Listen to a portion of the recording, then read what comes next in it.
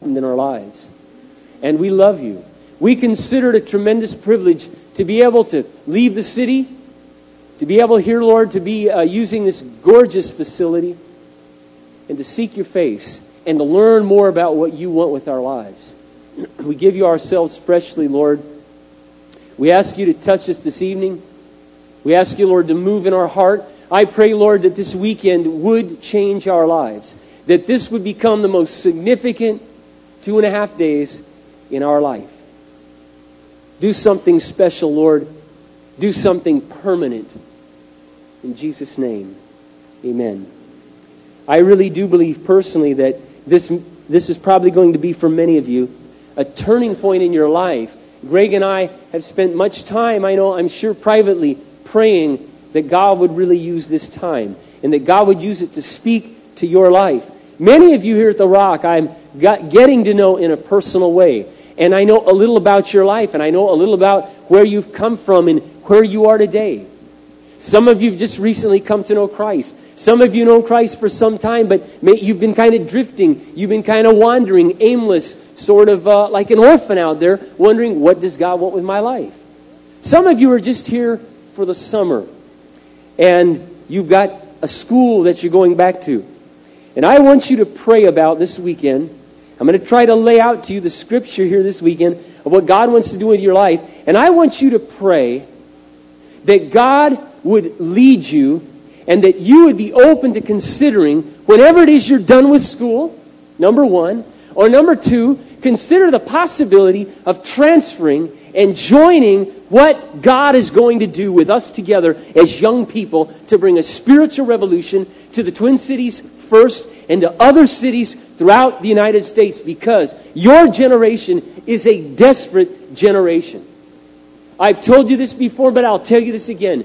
Generation X is by far the most broken and the most hurting and the most disillusioned generation there has ever been in this country. Not because of anything you did, but because of what your parents, like me, have done.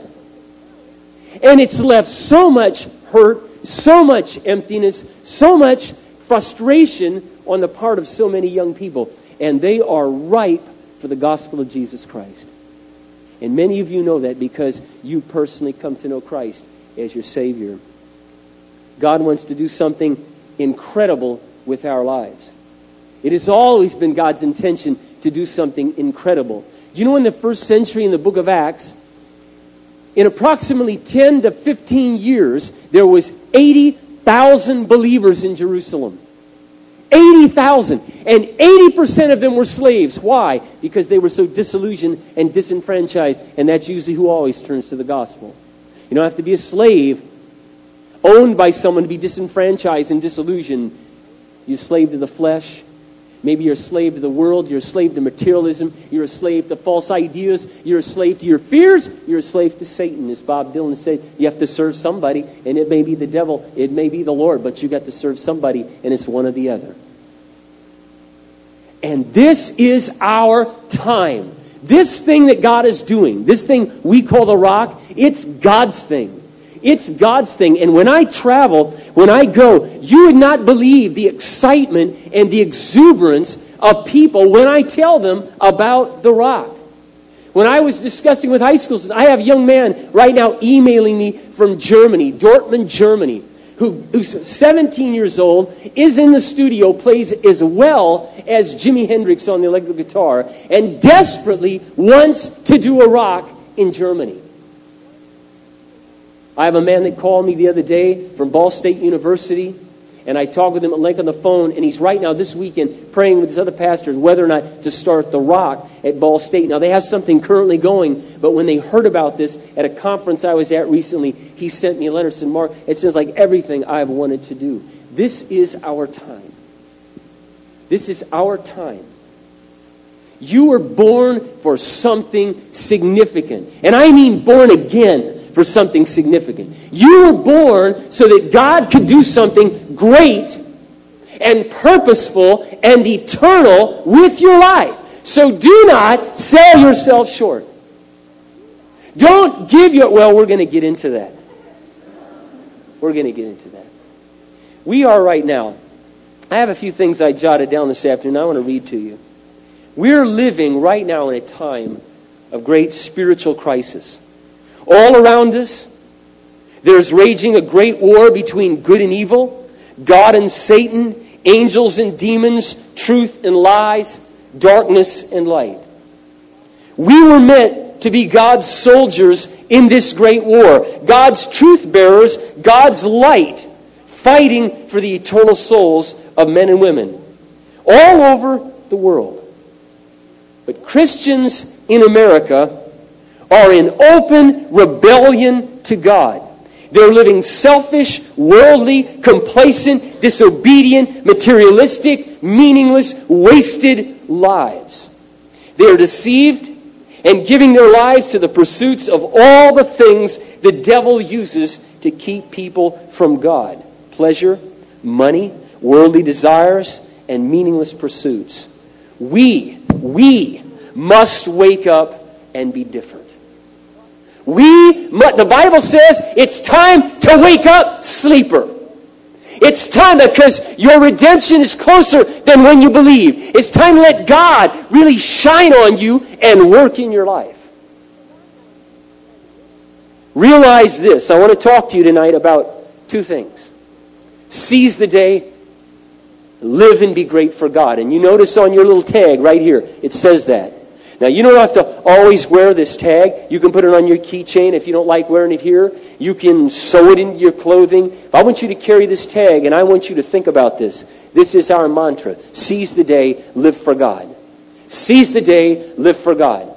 I want you to understand something, okay? First of all, I read that to you because I want you to understand a correct and proper worldview. There's a correct worldview, there's an incorrect view. And most Christians that you know are living with a deceived worldview. Did you know that the divorce rate among born-again evangelical Christians in America is approximately 4% higher than the non-Christians in America? That is pathetic. The average Christian is as immoral as the non-Christian. The average Christian considers sex outside of marriage as normal as the non-Christian. We have a pathetic and major problem. And it is time that God wants to raise up a brand new group of people who are young, who are passionate, who are holy, and want to do something different with their lives. Because the older generation has dropped the ball, and they are not going to pick the baton up. They are not going to pick it up. And I refuse to spend the rest of my life giving myself to people who want to play a game and are living in open rebellion to God. We can't do that anymore. The stakes are way too high. You have to understand something. When Christ died for you, He bought you. We sing these songs, you're so good to me. Lord, I thank you for the time you spent, that new song they've been singing, and all that you did for me, the Lord bought you. You are bought and you are paid for. And the Bible says in Corinthians, therefore, glorify God with your body. Did you know in Corinthians it says, the body was not created for sexual immorality, but for God. We live in a country that is determined to believe that the body was created for immorality. And most young people your age all across this country, that's what they're giving their body to. That's frankly, basically what Woodstock was all about. I happened to be in a room in a condominium in Myrtle Beach where I was speaking that had cable. I don't usually have it. And I watched the news reports every single day. It was pathetic. But the same thing happened at Edgefest. It's just that Woodstock was 10 times as big. It's happening all over the country. All over the country. God wants to do something significant with your life. And let me tell you something. It's a lot more than being a botanist, a lot more than being a chemist, a lot more than being a teacher, a lawyer, a doctor, or whatever else you have plans on being. Nothing wrong with a vocation, but always remember that's all it is. It's a vocation, isn't your life. God deserves your life. God deserves your life. And you know what, young person, listen to me. You don't have much time. You and I don't have much time. Do not squander your time. Do not waste your time. Don't misuse your time. Rather, seize the day and live for God. Be completely devoted to God, to Him and to His desire. To Him and to His desires. I'm going to go over some passages with you in the Scripture in just a moment. But the Bible tells us in the book of Psalms, David says, teach us to number our days that we might present to you a heart of wisdom. The Bible says, and I'll just read these verses off to you and you can write them down. In Psalm 39, 4 and 5. Ecclesiastes 7, 2 through 5 says, it is better to be in the house of mourning than the house of laughter. For death is the end of every man, and the wise man takes it to heart. The wise person takes it to heart. We need to take it to heart. We need to take it to heart, young person, that we do not have much time at all to live our lives. I remember what it was like myself to be 18. I really do. I remember what it was like to be 19 when I committed my life to Christ. And from that day on, for the last 23 years, longer than many of you in the room have been alive, I have lived my life as though my life were very short, seizing the day and living for God. And I don't regret one moment of it. But in about 5 days, I'll be 43. And that may seem old to you, but in just a snap of a finger, in the blink of an eye, you are also going to be 43. And then you're going to be 50. And then you're going to be 60. And if you listen to me and do what I'm telling you, you will be so glad when you hit those years and you look back and you're saying to a crowd of young people or to 10 or to your small group or to a whole group in another nation, I am so glad I gave the last 23 years of my life to Christ. I've lived every day for Him. I've been after Him and after His business. Let me tell you something about God that you may or may not know. God has always used young people. This is why I give my life to young people. God has always used young people. David was approximately 17 when he killed Goliath. Mary, the mother of Jesus, many scholars believe, based on what they know of the time and the culture, was between 12 and 17 when she conceived Jesus. The disciples, the 12, were all in their early 20s. That means under 25. And most scholars believe John, the apostle, was approximately 18 years of age when at the Last Supper he laid his head on Jesus' chest. And Jesus died, rose from the dead, and left the most important mission in the world to a group of young men and their wives. And he expected them to do it. And tomorrow we'll find out what that is. But what I want you to understand right now, and what I want to answer is this question. If I were not me, but instead standing here was Jesus, and you trust tonight the Holy Spirit, that's the only reason I come here, is I'm just a vessel. This isn't about what I have to say. It's about what God has to say to you through His Holy Spirit. So Jesus, in a sense, is figuratively speaking to your heart tonight.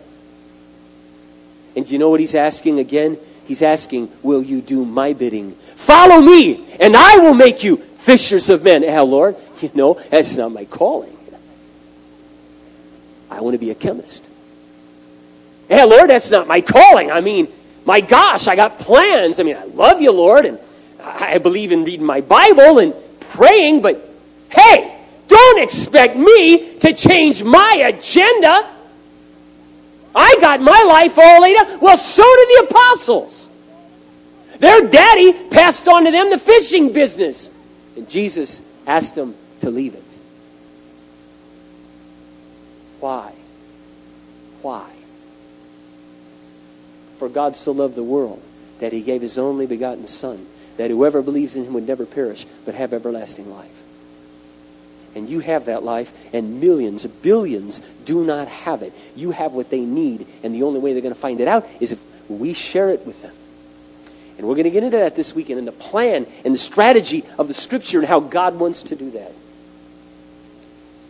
So, needless to say, I believe in young people, and that's why I started The Rock. It's been on my heart for years. And I believe with the energy and the passion and the devotedness of youth, listen, let's be frank, it's young people that are winning every athletic endeavor. It's young people that are winning the golf tournaments. What is Tiger Woods, 23 last time I heard? What are the female tennis stars? Venus and Serena, how old are they? 17 years old? How old was Mike Tyson when he won the heavyweight championship? 21, if I'm not mistaken? It's always young people that are doing something meaningful and great when it comes to being fully devoted.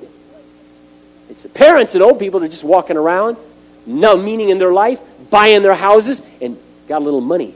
Big deal. Big deal. It's young people. It's young people that are doing something passionate with their lives. God wants to tap you. God wants to use you.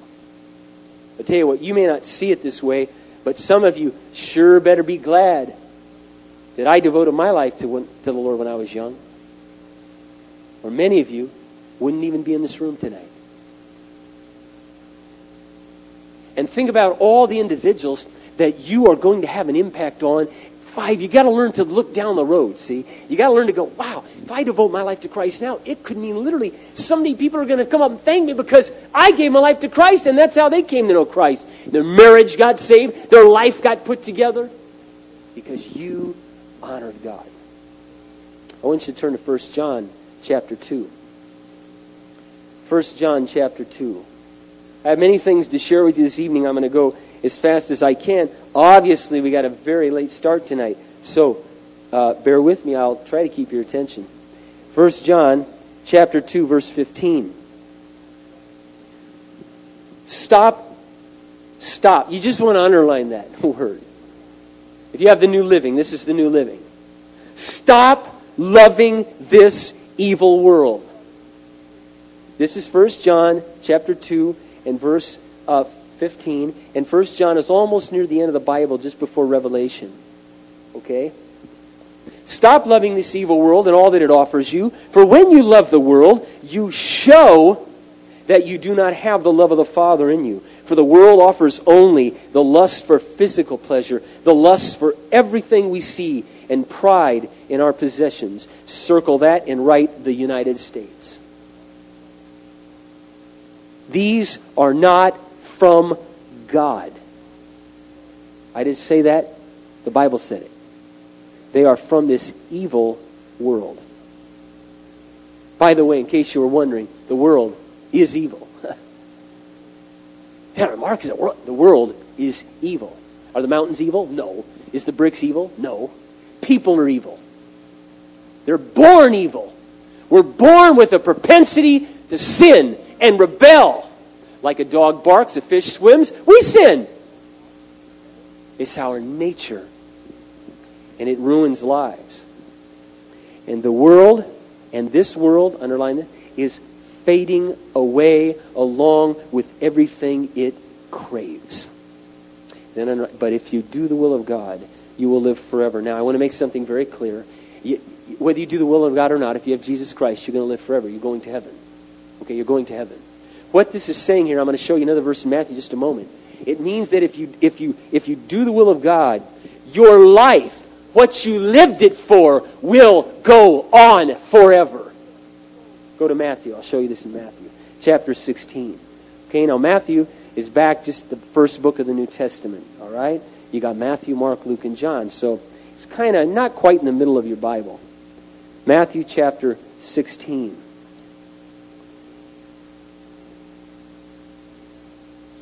In verse 24. Then Jesus said to his disciples, now, I want you to understand, Jesus is not talking to the lost world. The lost world is any person who does not personally know Jesus Christ. Another way to say it, they've never been born again of the Spirit. Another way to say it is they're not saved. Another way to say it is they're not redeemed. Another way to say it is they have not yet believed in Jesus Christ with their heart. They've not yet put their trust and faith in Him, that He alone can get them to heaven. He's the only one who can forgive all their sin and wants to. A disciple, Christian, is a person who's embraced that gospel. If any of you wants to be my follower, You must put aside your ambition for self, or your selfish ambition. Shoulder your cross and follow me. If you try to keep your life for yourself, you will lose it. If you give up your life for me, you will find true, real, abundant life. And how do you benefit if you gain the whole world but lose your own soul in the process? Is anything worth more than your soul? Now, so you don't misunderstand this. Very, very important that you understand this. Once you've come to Christ, you never lose your soul. Another version puts it this way. What would it profit a man if he gains the whole world but lose the value of his life towards God? Here's the point. You remember when Jesus said, you cannot serve God and money? You will either love the one, despise the other, or love the one and hate the other. Money represents all the things America's about. Going after things. Jesus told the rich young ruler that a man's life does not consist of his possessions. But in America, that is the religion. Why, of course a person's life consists of their possessions. That's all America's about. Buy. Listen, I want to tell you a little secret. You may not know this, but there's one primary reason the economy right now is doing really well. Do you know why? Because Americans aren't saving their money, they're spending their money. And you know how they're spending their money? With credit cards. We're the greatest debtor nation in the world. In the history of the world. And the house of cards will eventually crumble. Don't you do it. Because it'll crumble around you. That's the generating engine of our economy. Spend. And everything in the world that you live around is meant to entice you to part with your hard-earned cash. And Jesus is giving us a whole new way to think about life. So what he's saying is, what would it profit you if you gain everything you really want in life? Materially, sexually, relationally, whatever it costs you, pay whatever price. But it robs you of your time. And your time is your life. And before you know it, bam! You're 65. And the best years of your life are gone. And you have nothing eternal to show for it. That's what he's saying. Do you understand that? Nod your head. You understand that? Do you get that? That's what he's saying. You will never find life as a Christian. Never, ever, ever. Unless you lose it now. Always remember this. If you don't live aggressively focused, you will die passively indifferent. Wasted away. Your life stolen from you. If you don't live aggressively focused for God, you will die passively indifferent, wasted away. Your life stolen from you. I want to ask you a series of questions, and I want you to think about these logically, okay? Let's just be logical for a moment. If you had $1,000 cash right now, it was, it's just extra money, $1,000. How many of you would give me $10? You know me, we got this friendship. You give me 10. If you had 1,000, you give me 10. All right. How many of you had 10,000? I know that's a hard number to grasp. If you had $10,000 right now, all of a sudden just fell into your lap. How many of you would give me $100? I mean, Mark, I love you. Your car broke down. Here's $100. Okay, now stay with me. How many of you had $1 million would give me 10,000? It'll save you taxes, by the way. Okay, raise your hand really high. If you had $1 million right now, you give me 10,000. All right. Now,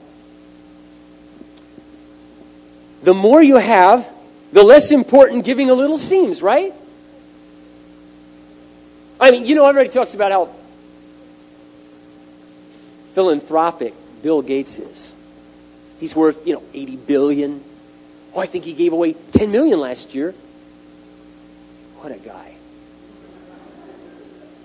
Why would he do that? Well, one, because Bill Gates, I've read a couple articles about him, he believes that his wealth, he can't keep it all. He wants to use it for others. But my goodness, Bill, 10 measly million would be like you if you had 1,000 given $10. Besides, he'd give it to the government anyway, so he's in tremendous tax burden. Now let me ask you this. How many of you here believe you have Jesus Christ, that you're going to live forever? How many believe that? Let me ask this another way. How many believe you have at least 100 billion forevers to live? And then you'll have 100 billion after that. Oh, and then when you get to that, you'll have another 100 billion. You really believe that? Raise your hand if you really believe that. If you really believe that, then will you give God the next 60 years of your life? Because what's 60 stinking years if you've got 200 trillion coming? And that's what God's asking. And that's what I'm asking. I'm asking for lifers. Okay? This is not a game to me. The Rock's not entertainment to me. This is about giving your life for the mission of Jesus Christ with every ounce of blood, sweat, energy, and love, and passion, and commitment that you have. And if you say, and I want you to think about this all weekend because I know I was logical, but I know I caught a lot of you really off guard. If you really believe that you have all the time in the world to live, and I've described heaven to you before, young person, but let me tell you something. Heaven's not about harps and sitting on a stinking cloud. Okay? I want to make that very, very clear. The Bible tells us in the book of Revelation that in the end, after Armageddon, after the great white throne judgment, when every person who does not know Christ will personally get a chance to tell God why I didn't embrace your gospel. And then the Bible says they'll be thrown in the lake of fire. Revelation chapter 20, 21, read it yourself. The Bible says then he will destroy the heavens, all of them. How many galaxies are there? Anybody know? Anybody here studying astronomy? Anybody here into that kind of thing? Let me tell you something. They're endless. They can't even get to the end of them. They think they just found, and then there's more. God is going to destroy all of the heavens and the earth. Pluto, Saturn, Venus, all gone, and earth gone. And then you'll finally find out, for you evolutionists out there, in one split second of time, he will make a new heavens, and a new earth. And it will be your home forever. And the Bible says it's a place where righteousness is at home. There will be no sin, no flesh, no pain, no sorrow, just bliss, joy, happiness. Remember those, have you ever been in those moments with a brother and sister, or maybe it's one of the times you're at the Rock or some other place and you go, I just wish it could last forever. These people are the neatest people in the world, and you are. You're among the neatest people in the world because you've got the Holy Spirit living in you. That's just infinitesimal compared to what heaven will feel like emotionally, and you'll have an infinite capacity to feel. It will all be good. And that's going to be yours. And we are going to sing maybe, 100 years. Take a break. Go see the new moons. We'll go to the mountain ranges that you never got to go here. They're dead and dying anyway. And they'll be yours. They'll be yours. Do you understand? You beginning to grasp what I'm getting at here? So brother and sister, let me tell you something. 60 years is nothing. My wife and I, our lives, our marriage, our family, it's God's. It's always been God's. Always been God's. My marriage is God's. And I'm not married for me. I got married for God.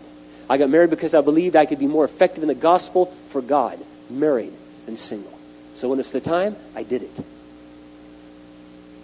And then I believed that having children would be one way I could, number one, populate heaven. Number two, raise up my own little disciples for Jesus Christ who could make an impact on the world. They're God's. They're not mine. God gave them to me as a gift, and I fully believe that He wants them back better than when He gave them to me. It's God's. Your life is God's. Your time is God's. Your eyes are God's. Your ears are God's. Your nose is God's. He gave them to you. And the greatest gift you give to God is give them back. See, some of you may think, is there anything God would want that he can't make? Yes, there is. Your heart fully devoted to him. He's sovereignly taken his hands off your heart. That's your space. It's your will. It's your choice. And God's heart breaks. God's heart yearns. Jesus prayed, "Oh, Father, keep them from the evil. And I pray they be one as we are one." God wants your heart. And that's the gift that you can give back to God. That's the only gift. And then you give him your time. And you give him your life. And let me tell you something. If you don't think I have had a happy life, I'd just be more than glad to sit with you in the cafeteria over there and all the meals that we're going to have together. And we can talk. And you can ask me any question. And by the way, you can ask me any question anytime you want about anything.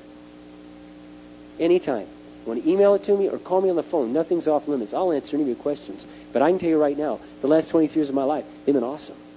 Oh, they've been full of trials, but that's helped get me to what I am today. Without the trials, I wouldn't be here speaking to you today. But it's been good, and you know what? It's only getting better. In fact, I just feel so re-energized at this point in my life. I have as much energy right now these days, the last 5 months, as I had when I was 25. You know what the Bible says in Psalms? He says, He crowns your years with good things, so your youth is renewed like the eagle. Must be something about eagles I got to figure out, but I don't focus on that part. I focus on the part that, wow, God gives me good things, and you know what it does? It makes me feel young again. And I got to tell you something, brothers and sisters, you make me feel young again.